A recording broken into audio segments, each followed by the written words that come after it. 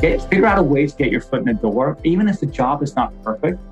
Once you're in, and if you apply yourself and you work hard, there's so many places you can navigate to.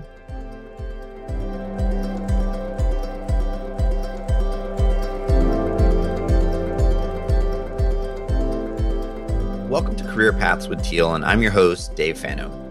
In this week's episode, I got the chance to sit and chat with Robin Daniels, Chief Marketing Officer at Matterport, who's had quite the impressive career journey.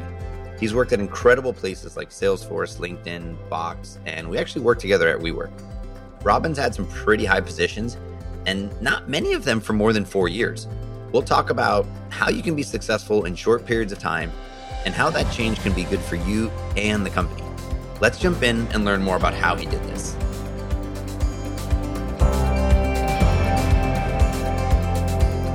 Have you ever had to justify your resume in terms of the places you've been? And maybe that changed over time, because once the logos were good enough that it didn't matter how long you were there. But I guess let's make it let's make this question two parts. One, did it ever affect you? And then two, when you hire, how do you think about it? Okay, so this is a quick question. So has it affected me? Yes, for sure, right? And sometimes I'm probably sure that it's affected me in ways where they haven't even told me, but they've looked at it, my resume, and said, looks sharp, but maybe not the most stable and so on. I'm sure it probably has. And even as I left WeWork, I was only there a year, right? People were asking, they wanted to know the story. But as long as I get the chance to tell the story, I can tell what happened and why it happened. The hard part is when you don't know and you're just looking at somebody's resume and it doesn't tell the full story. There's always a story. And that's what I'm trying to do as I become older and more on the hiring side of things. How can I listen to people? Because everyone has usually a story and a reason why they've done what they've done. Sometimes it wasn't a good fit. Sometimes it wasn't their choice. That doesn't always come through when you look at somebody's resume. They were laid off, maybe the company or the department shut down. And so, I speak to a lot of people, and it's going to happen now more because of coronavirus, of course, is people are going to get laid off. So people are going to have these weird 6-month, 9-month stints in their resume. I think if you're judging people based on that, you're going to miss out on a huge talent pool. But people will. There's no doubt about it. And luckily, I'm at the point now in my career where I think people don't ask me as much. They ask me when I'm in person, but they don't judge me and ask me when they reach out to me. But early in my career, they did. Yeah, they would certainly do. I was lucky enough that I was at Veritas for 4.5 years or so. So they could see that once I'm in there, it's and I'm into it, I could do it. But afterwards, I was only at these companies for about a year and a half or so. It was a question that came up at Salesforce when they interviewed me. They're we remember you, we like you, but you've been in the last couple of jobs for a short period of time. And I just told them honestly, it's one of them, port-wise, I didn't choose to leave. The company, I got laid off. Okay. The next company where I'm at now was at Vignette when they reached out to me. I'm here because it's a decent job, but it's not I'm the most passionate about it. Salesforce is where I wanted to be. So once you get in, I'm a big believer, I've told you this before, of the foot in the door, figure out a way to get your foot in the door, even if the job is not perfect. Once you're in, and if you apply yourself and you work hard, there's so many places you can navigate to. And I think a lot of people shut themselves off too quickly because they're looking for the perfect job. I'm if you like a company and you like what they're doing, figure out a way to navigate your way in there. And the job might be 50%, 60%, but once you're in, if you work hard, you apply yourself, you align yourself with the right people, a lot of times you can move around in really interesting ways. And I think smart people are paying attention and trying to really go in and say, okay, I can do that. And I've tried to do that myself, when I got more mid-level in my career. It's how do I get into the right companies and so on? Because if you look at for the perfect job, honestly, there's very few of them out there. It's just true. The other question I get a lot is, what about size of company? Let's talk a little bit about that, because I think it matters a lot. I think if you depends on what you're trying to do. If you want to wear many hats and just get the most awesome experience and kind of chipping in wherever you can, going to a small or mid-sized company is an awesome experience. The hard part about going to a smaller or mid-sized company is that sometimes there's no playbook, there's no best practices, there's nobody to guide you in your career. So it can be a little frustrating if you want somebody to lean up against. But in terms of just pure raw experience and getting exposed to as many things as you can, because a lot of times, at least I know if this is true of me, when I was younger, I didn't really know what I didn't know. So it was like just trying out things. But if you go to a big company, it's awesome. You can get the big brand, you can get the best practice, people who've done it, who've scaled it. But sometimes you also get pigeonholed. You're like, this is your job, this is your box, stay in here. You might spread out a little bit, but it's sometimes harder. I've seen it many times. People get frustrated, like, I'm reaching a dead end. And so you got to be mindful of that early. I wish I was a little bit more mindful when I was coming up, because I just kind of took the jobs that were interesting to me. But now when I think about it, my niece, she went to school in Wisconsin, for example, because that's where my wife is from. And she wanted to get into high tech. We talked a lot about what she do. And she had some big company opportunities, some small companies. She ended up joining a small startup company. And that journey has just been great. She's been there 3+ years, but she gets to do a little bit of everything. An event this day, then some content marketing, then some email campaigns. Then she goes and do some partnership stuff. Like, you get exposed because you don't know what you don't know. Because I think there are 4 different paths you can take in marketing. And like in terms of your career, where you want to go, I think there's the product marketing path, which is like positioning, messaging, being able to work cross-functionally within a company on launches and competitive intelligence, analytics around how we're actually going to go to market on something. So product marketing is a key skill and a key path that you could take. And in product marketing, you have to have marketing sensibility, and you have to have definitely some technical ability, because you have to be able to understand what the product is. And of course, the more technical the product is, the more technical you kind of have to be, because you have to speak the language of the product team and the engineering team and so on. And if you look at my career, I came up through the ranks of product marketing, but it's certainly not the only thing. The second one I would say is really around growth marketing growth, performance marketing. Like, how do you take a message and then you scale it out to as many channels so it resonates with as many people as possible, and they respond and come in, raise their hand and say, I want to buy from you. A great skill. And there's a lot of great CMOs out there who've come up through, I would say, the growth rank of things, or performance rank. And they just know how to like tweak something and just scale it really quickly to as many people as possible. And if you look at a lot of companies, they're like in that growth phase, they need somebody who's just really awesome with that. The third area that you can come up through is kind of what I call the brand and creative area, where you like have really great sensibilities for what a brand should stand for, how you express that in all its creative ways. You both probably have a good sense of being able to create something beautiful yourself, but you also know how to express it and what it looks like and what people respond to, the messaging, the feel, and everything else. And there's some great brand leaders out there as well. I think of somebody like Jonathan Mildenhall is a great example of somebody who was a brand leader and one of the best out there, right? But he came up through that world, and he just knows, he knows brand better than anybody probably out there, knows what people respond to and how it should feel and sound and look. I mean, he was at Airbnb and Coca-Cola and so on.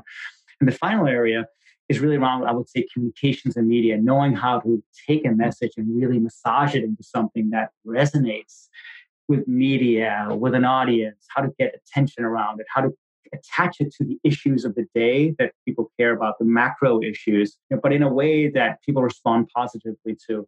Look at the CMO over at LinkedIn, for example, came up through that rank. It was first Shannon Brayton, and now it's Mel Selcher. They came up through the ranks of communications, and they're very successful through that.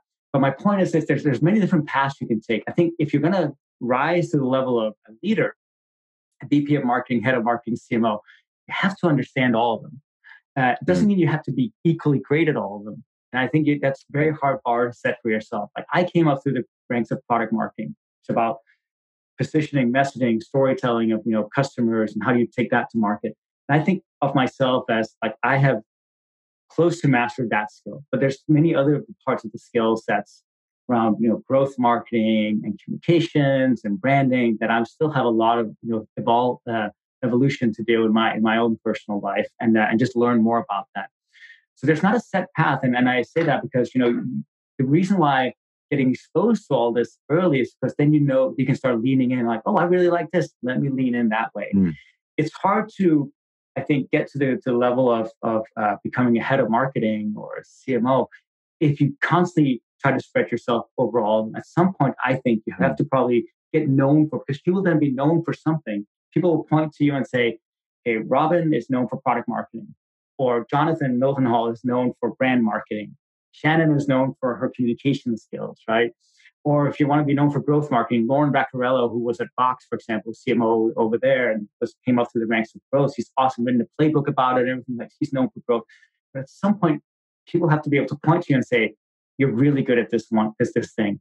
And you probably have to be good at more things, but you have to at least say you're an expert in something. Yeah, I think expertise is key, right? I mean, I think there's more recent talk around being a generalist.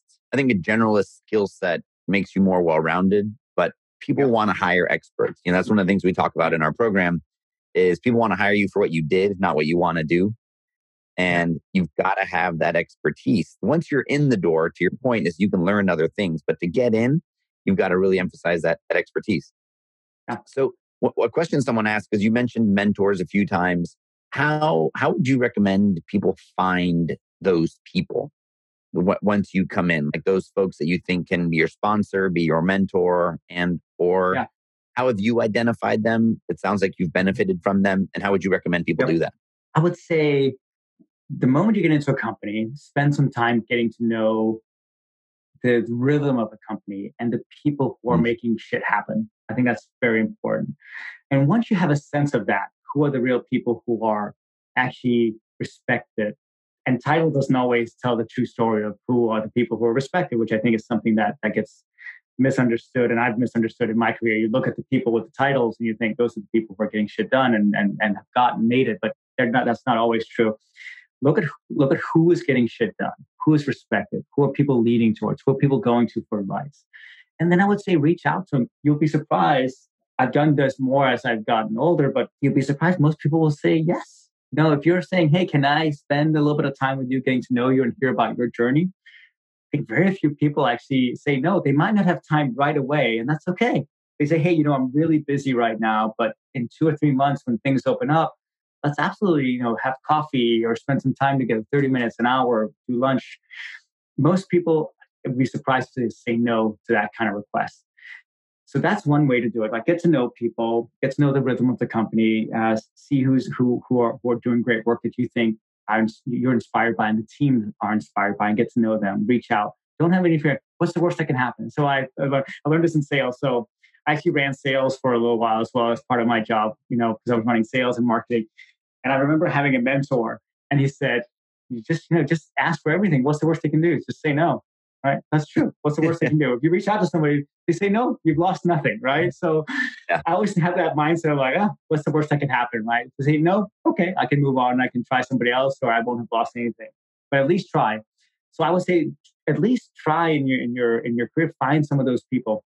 The other way you can also do it is, if you can see they're working on something that's hypercritical and they just need more resources, raise your hand and say, hey, I see you're working on this project. I would love to help out. I think I can be really valuable. And it can be anything from a very small thing. Because again, when you have let's say you're doing a big launch, if you're thinking about how a launch happens, it sounds simple on the surface at the highest level. We're going to launch this thing to the world. But there's like a gazillion small work streams that have to add up in order for a launch to go well. How's the communications, the systems, how people order it, what's the website show of us? How do we educate and inform our internal sales team, our support team? Who's thinking about the launch video? What about the messaging and the copy? Like there's a gazillion work streams that have to be thought of. You can always raise your hand and say, hey, I would love to help you out here.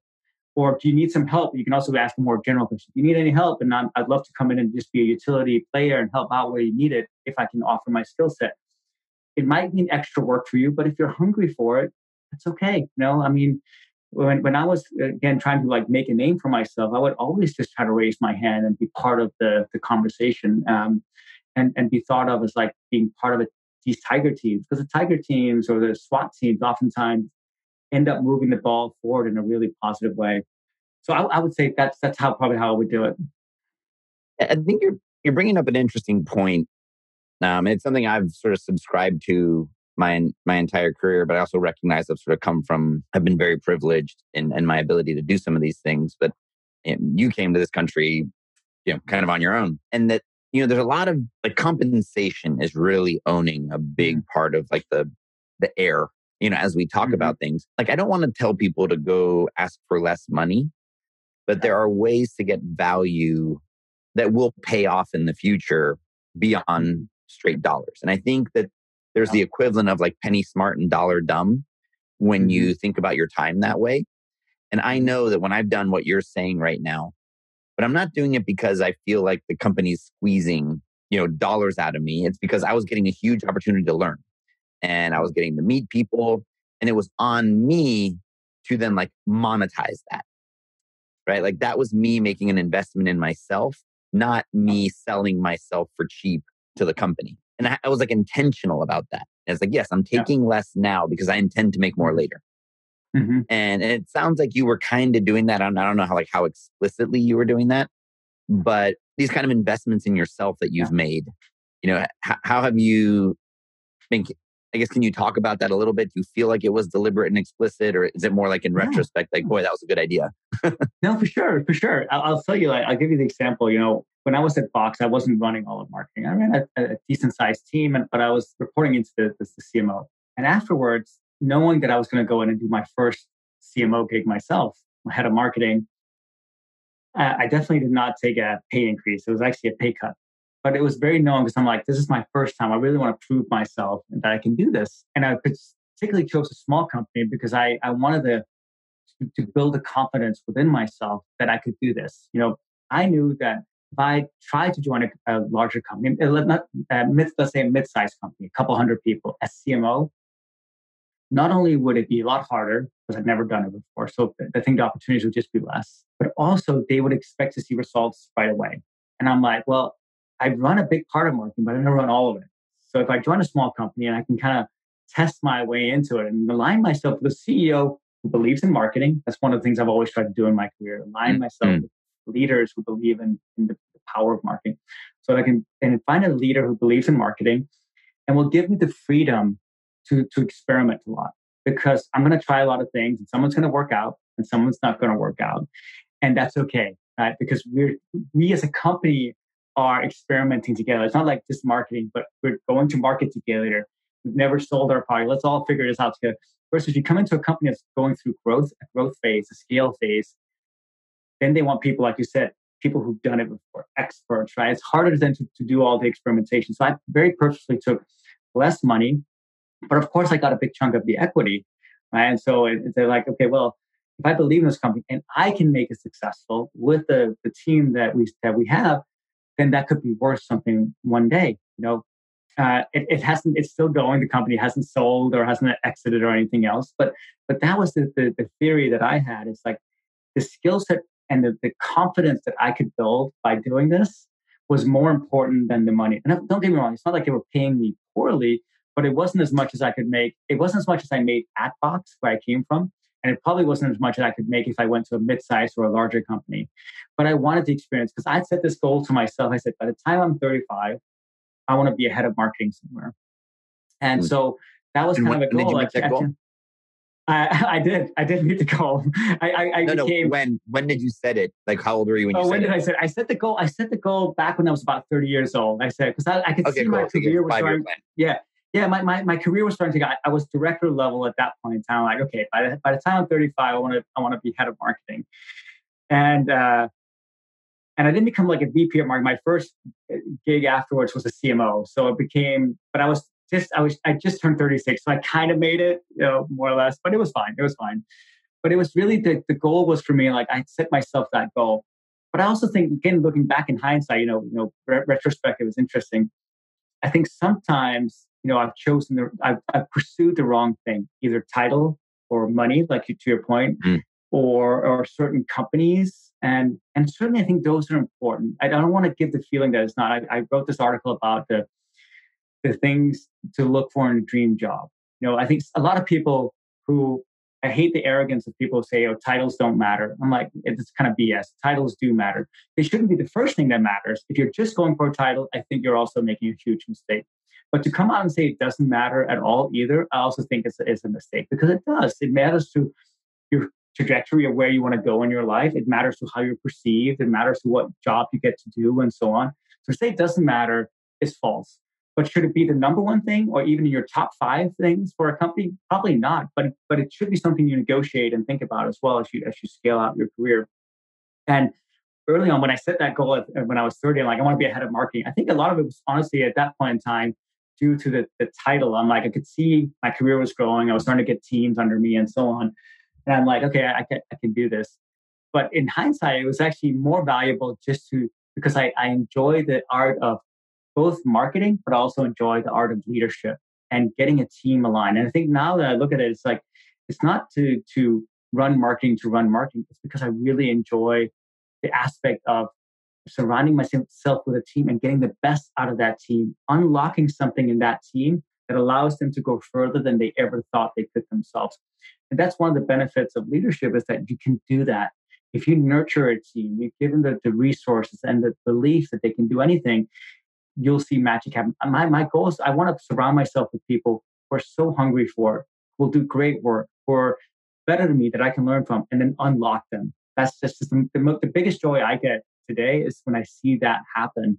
But that wasn't true, I would say, 7 or 8 years ago, when I was more pursuing just like the role, the title, and the company, and all those things. Yeah, that makes sense. Well, cool. Well, look, we'll end on this. I mean, for an aspiring marketer, sort of in any discipline, I mean, what kind of, are there aspects of marketing that you see more valuable in today's climate? Like, so if someone's still very early and a bit of a generalist, should they pick a specialty? And which one would you recommend that be? You can't say product marketing. No, just kidding. Of course you can. Yeah, exactly. Well, I am very biased to product marketing. I would say in the B2B, in the B2C world, brand, I think, is super important. I think if you're really attracted and you want to stay in the B2C world, I think you've got to figure out how to like work with brand or amplify brands or create a persona around a brand that people respond to.